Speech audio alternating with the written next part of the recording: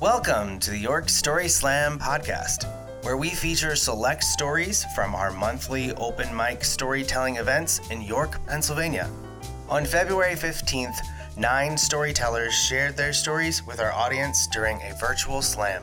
The theme for our February Story Slam was about last night. We heard stories about blind dates, international travel, lost loved ones, and imbibing to excess. In the end, our winner was Jason Plotkin with his story of his dad's final days and how it affected the people around him. So about a month after my dad had what was considered a routine heart procedure and was sent home, we found ourselves in the medical intensive care unit at the hospital. He had a tube in his throat. He was non-responsive, and they were running a bunch of tests on him to figure out what was wrong. This was a Monday night when it started, and I was with him till about Tuesday night when the surgeon who performed the procedure the month earlier came in to tell me what was going on. Young guy, tall, good looking, but young guy.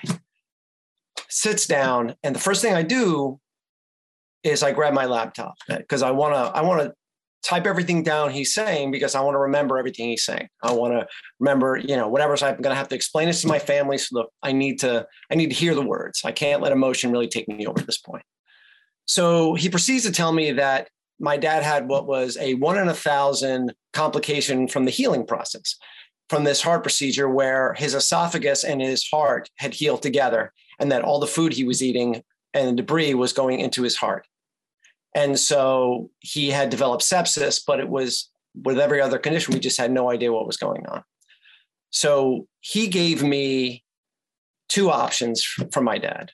And unfortunately, after discussing it with my brother and my wife and my family, we decided that the best thing that we can do for him at this point was to make him as comfortable as we could until he passed on. So at that point, I'm also in organization mode right there, where I'm like, I got to call family. I'm trying to get my one daughter home from college. People need to come home and they need to say goodbye to my dad.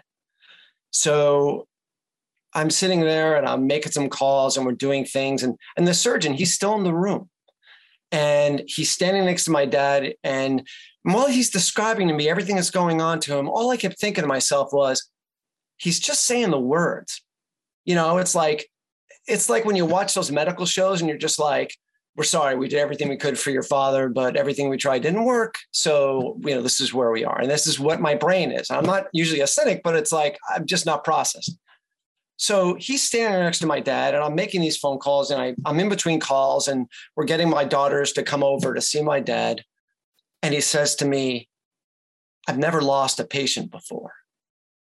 And then he turns to me and he says, I don't think I want to do this anymore. And in my brain, I'm like, what? I can't deal with you right now. Like, I've got enough shit going on. I just can't. So I don't say anything. And I'm just like, okay. So I say to the nurse, look, before my family comes over, I want you to remove the tube from my dad. I don't want my daughters to see him this way. This will wreck them. And they're like, look, if we pull the tube, he could be dead in 2 minutes. I go, I'd rather him look like he's sleeping than have a tube in his mouth. So just before my one daughter is going to come in, because they have to do them one at a time because of COVID, they pull the tube and it sounds like he's snoring. So it was like this moment where there's a bit of levity. My daughters were they were amazing. So my wife takes my daughters home and I decide I'm going to stay with him until the end. So I'm sitting next to his bed and I'm expecting at any minute that he's going to go. Minutes and hours go by and I'm just sitting there. It's a late night and I fall asleep.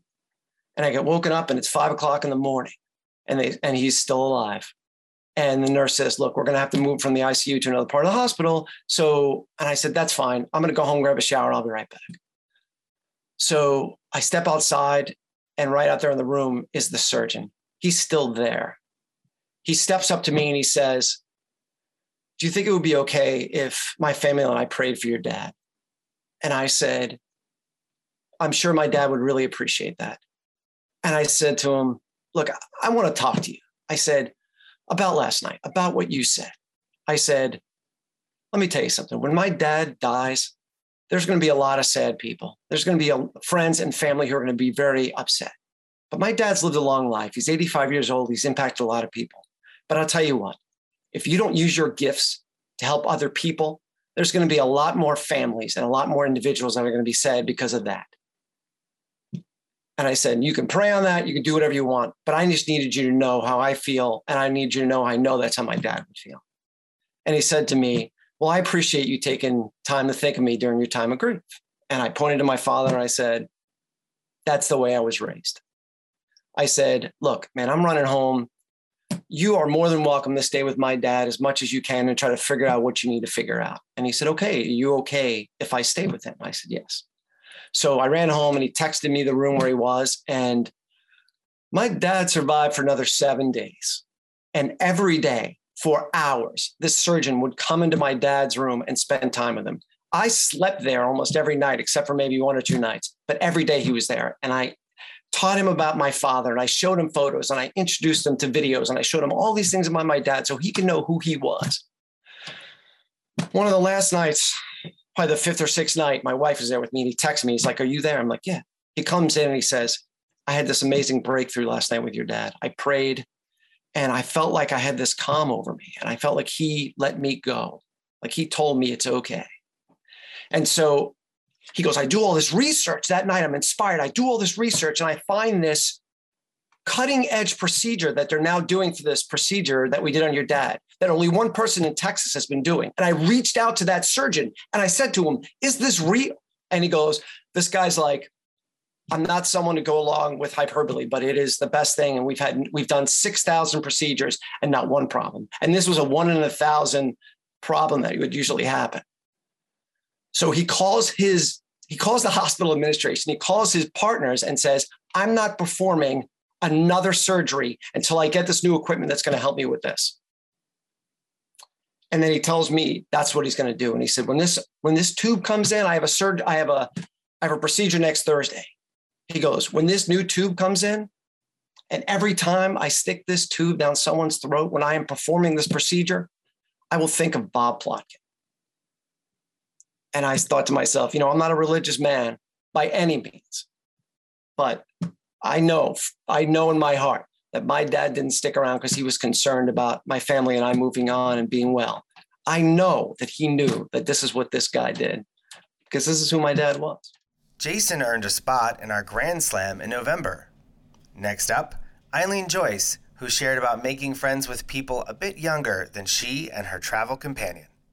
Through a series of events that are all different stories, I found myself unemployed with about 8 months of pay in a lump sum and nowhere to go from like June to September. I knew in September I was moving. I didn't have a job in June. So we started what we called my Rumspringa, or some people called it Eileen Springa. I just was like, I'm 41. I'm going to party this summer. So when I was talking to people, one of my friends was like, you got to go on a trip, you got to go somewhere. So a series of conversations, and I somehow settled on a trip to Sweden and Denmark because I love Northern Europe and it seemed a nice, cool place to go in July. And I was prepared to go by myself, but then my friend Debbie was like, I would go with you. And so we hadn't really traveled together. And so we had a little meetup to decide, do we have similar traveling styles? My travel style is to, do a couple cultural things, like go to like a museum until it's socially acceptable to have cocktails. And it turns out that she also has that travel style. So we were like, yeah, let's do this. So we went to Sweden, we had a great time. And then a few days later, we took the train to Denmark and we did food tours. And that morning on this one day, Debbie wanted to go to, I think it's called Christiana, which is like this hippie enclave. They have declared themselves not to be an independent state from Denmark. Mostly it's so that they can like smoke pot and not get arrested. I hate hippies. But I was like, I'll go. If you want to go, you've done my things, I'll do your thing, whatever. So we did that, which took up enough time until it was okay for us to go get cocktails. And we had some Aperol spritzes on the canal. And then we went to dinner. And then we went later that evening to a cocktail bar that we'd seen on this food tour that this guy pointed out. He's like, there's a cute little cocktail bar. So we stop by the cocktail bar. We're getting drinks, and as it gets crowded later in the evening, these two guys are like, "Hey, can we join you?" And we're like, "Yeah, okay, sure." So we start talking to the guys, and I don't know, Debbie's off like talking to them about the one guy about something. I'm talking to this other guy about the First Amendment because I don't know. He was like, I think I told him I was a journalist, and he was like, "Oh yeah, we have a similar law in Denmark. You can say anything you want to anybody. You just can't say anything bad about the Queen." And I was like, "No, that's the whole point of the First Amendment. It's the opposite of that." And he's like, yeah, it's the same thing. Just don't say anything bad about the Queen. So yeah, that's kind of how the conversation went. So then Debbie gets another drink and runs into like a Danish actor or something, and they have a chat, and she comes back and she was like, "Oh, I talked to this guy." It wasn't Mads Mikkelsen. That's all I know. I don't know who this guy was. And we started talking, we were talking about our kids, and the guys at the table are like, "Well, what kids?" And she's like, "Oh, my son, he's 25 years old." And these guys are like, "Oh, we're 27." They're like, oh, we're like, "Yeah, we are not in our 20s. And then they have that moment that you sometimes have when you're with people who speak another language, where they turned to each other and had like a little whispery convo in Danish, where they're like, I'll translate the conversation for you. It was like, "These ladies are old. Do we want to hang out with them?" And a couple of minutes later, they finally come back to us, and they decided, they were like, "Yeah, let's get another drink." And I was like, "Okay, I guess we passed the old lady test. They want to hang out with us some more." So we chatted with them some more, and the one guy was like, "Oh, you went to Christiana?" He's like, "Did you smoke any weed?" And I was like, "No, not today." He's like, "I like drugs, but not weed." And I was like, "Okay." He's like, "I like cocaine." It's like, great, you do you. So they're talking about how they were going to open their own cocktail bar, which also seems like something that people who really like cocaine enjoy doing. And we just talked about all their hopes and dreams that 20-year-olds have. And finally it was pretty late. It's like 2 a.m. at this point. And the guy was like, "Do you want another cocktail?" And Debbie says, "I would like another drink, but I don't want another beer. Is there some place nearby where we can get a beer?" And the guy is like, "Yeah, I know a place nearby." So we're like, okay. Well, so we leave, and then it turns out they're like walking to get their bikes, because it's Denmark and everybody bikes everywhere. And I was like, "There are beer places very close to here. Why do you need your bike?" So we follow these guys up the street a couple of blocks, and I realized, I was like, "Debbie, we're not going to another bar. We're going to this guy's apartment." And she's like, "What? Where are we going to get axe murdered?" And I was like, "No, we're not going to get axe murdered. We're just going to try to get a bunch of cocaine thrown at us." So I was like, it is 2:30 in the morning. I am old. It's time to go home. So I was like, she's like, "How are we going to get out of this?" I said, up the street, there was like a 7-Eleven. And I said, "I'm going to go in that 7-Eleven and get a soda. And you're going to tell the guys that, like, I don't feel well and I want to go home. You just blame everything on me." So I went in and kind of wandered around for a bit and bought some Danish soda that I don't know. And I came out of the store and I hear Debbie saying, "We're going to go this way," which was near our Airbnb, "and you guys can keep going this way. And that's how this is going to go." And I was like, okay, she didn't really blame it on me, but I mean, that works too. Just give them general directions. So they got the point. They understood. And we gave them a hug and quickly caught a cab. I got home at like 3 a.m. And the next morning I made coffee and then went back to bed. And finally around 1 p.m. when we both started feeling like humans again, she was like, "We didn't get axe murdered. See, we didn't get axe murdered." And I was like, "Yes, but there are worse things than getting axe murdered. And that is being stuck in some 20-something-year-old's apartment with a bunch of cocaine." So it was nice to feel young, but it was best to know the difference in your old age. Next up is Elizabeth Ehrenberg, who shared how her focus was diverted on 2 surreal days. So in spring of 2013, my boyfriend and I were living in a little tiny apartment in Malden, Massachusetts.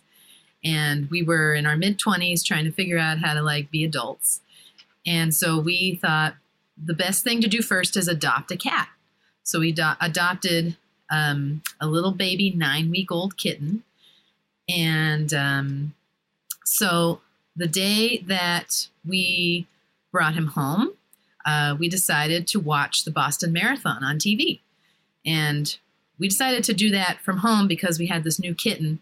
But usually we would have gone downtown Boston, to watch the finish line, all the runners cross the finish line on Boylston Street. It's kind of a tradition in Boston.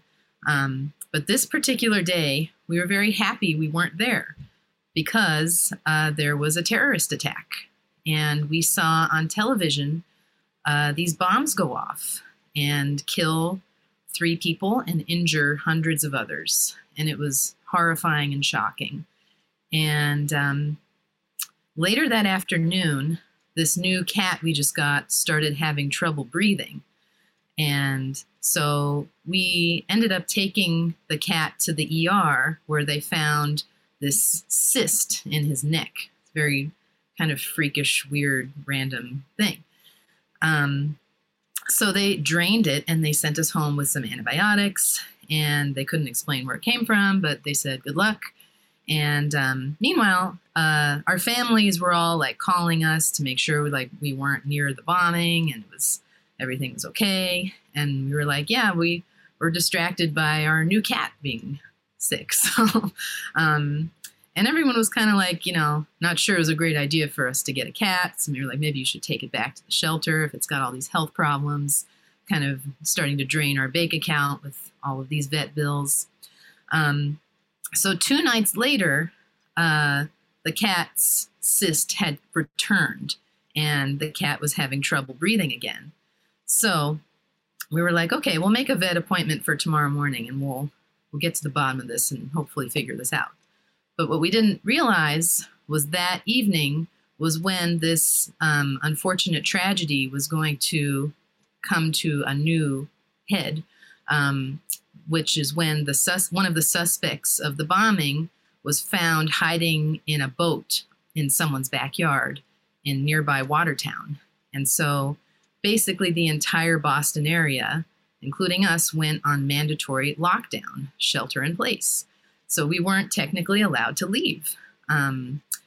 But this cat was like kind of becoming sicker by the minute.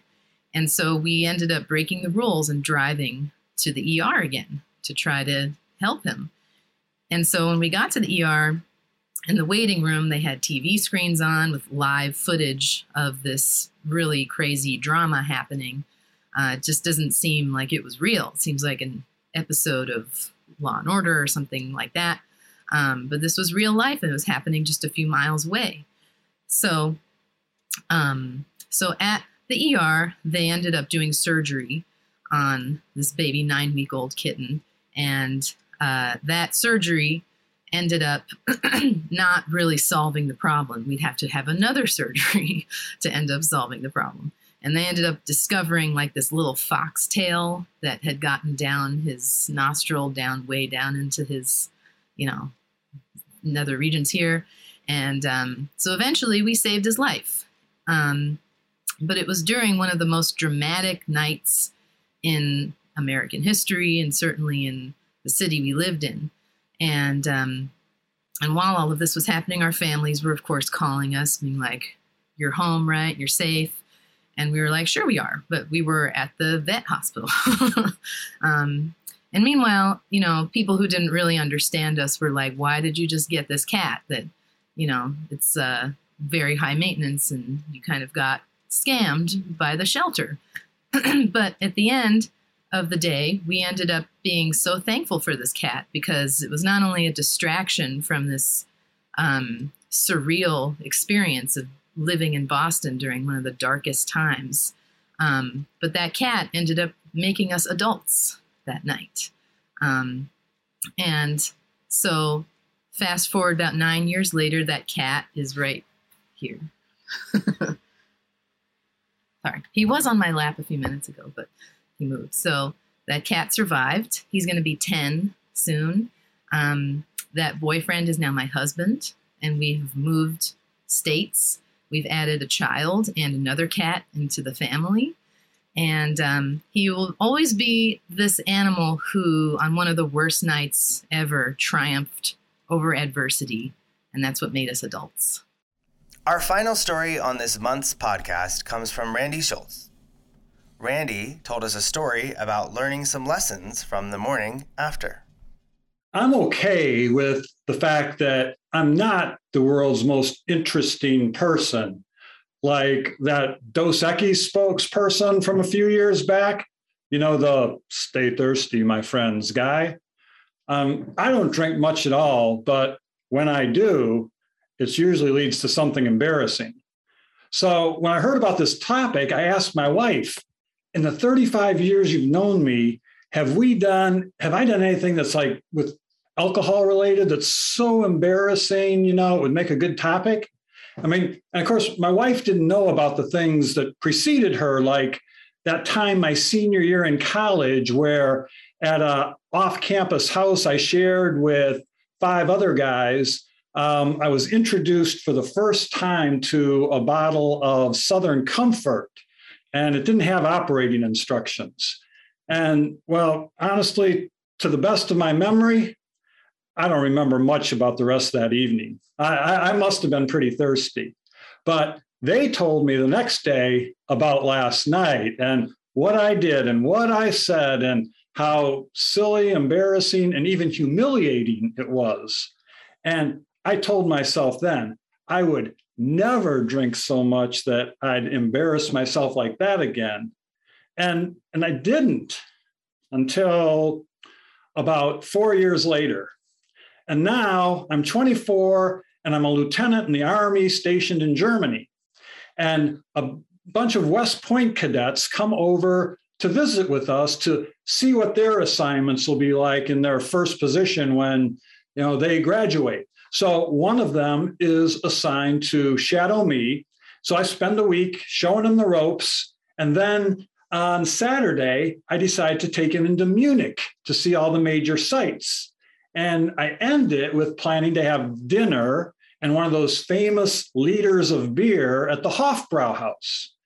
And so I take him there, and my plan starts out all right, and we have this dinner and a great time. But I don't know, somewhere that plan for 1 beer must have led to 2 or 3, or honestly, the best of my memory, I don't remember how many. But I must have really been thirsty that night. But we closed the Hofbrauhaus, and as I got out on the sidewalk, I realized I was really not in any condition to drive home. And so we go out to my car, which fortunately I only parked about a block and a half away. And I suggest to this cadet, we just stay here and recline the seats and let me rest till my head clears and drive safely home. And he gladly agrees with that plan. So I recline the seat and pass out immediately. And the next thing I know, there's all this sunlight coming in the windshield. And I hear this knock on my driver's side window. And it's a German Polizei officer. And I'm like terrified. I'm horrified. I roll my window down. I start talking to him. And he asked me what I'm doing. And I explained to him about last night. And he looks around the car, and he asks me to get out of the car to, I guess, see if my coordination, balance, and everything is okay, which gratefully it is. And he releases me to go, to continue and go on home. But that time I really swore that I would never drink so much that I would be embarrassed or have to explain about last night again. And I didn't until about 4 years after that. And then a friend suggests we go to Club Med in Bermuda together. And we have a great time doing all the, righteous stuff. We're playing tennis and golf and scuba and beach and pool. And it's all inclusive, wonderful place. But one day it rains really hard all day, and we really can't do anything except we have like this 3-hour lunch, which extends itself right into an also long dinner, and there's all this included, wine and beer to drink. So by the time that dinner's over, I've had so much to drink, I just don't know what to do myself. I mean, I'm very enthusiastic at this point. And then the resort stage show starts, and they encourage audience participation, but I far exceeded, what they were looking for. And I'm singing and dancing in my seat at the show. And I could not have possibly been thirsty at that point. And I get up after that, they open the dance floor. And I'm out there, busting some moves. And I think I must be impressing everybody because they're all looking at me. And I noticed the resort manager's also looking at me and kind of politely smiling. And then he calls over this, attractive young lady who I recognize as one of the instructors in the fitness center there. And then she comes over to me along with two of her male colleagues who look like they've been cloned from the mighty Thor out of the Marvel superheroes. And they come and ask me if I'd like to continue to party with them back in my room. And now what I didn't know at the time was that they were a specially trained team to, for retraction of the people who had overindulged so that we could get back to our room safely without hurting ourselves. So anyway, I agreed to go party with them. And although I'm sure I didn't really have much choice in this extraction operation they were running. And we go back, and I don't know much else beyond that, except that the next morning, a lot of people are, coming up to me, other guests, and saying, "How do you feel this morning?" and telling me embarrassing stories. And I say this time for sure, I will not drink that much and embarrass myself like this again. And I don't, which leads me back to where I went up to my wife and asked her, can she remember anything in the last 35 years we've been married where I've embarrassed myself with alcohol? And she can't. And I don't remember anything like that either in that time. But I think I have the same kind of advice that world's most interesting man would give to you. And that is, if you want to avoid embarrassment, it's better to just stay thirsty, my friends. All the winners from this year's Open Mic Story Slam events will return at the end of the season to compete for the title of Best Storyteller in York at our Grand Slam. Updates on our events are available on our website, yorkstoryslam.com. And while you're there, you can sign up for our monthly newsletter. You can also follow us on Twitter at @YorkStorySlam, as well as on Facebook, and watch videos of all the stories from our events on our YouTube channel. We hope to see you virtually or on stage soon. Thanks for listening. This Story Slam podcast is produced by Catherine Roque. Theme music composed and performed by David Wilson.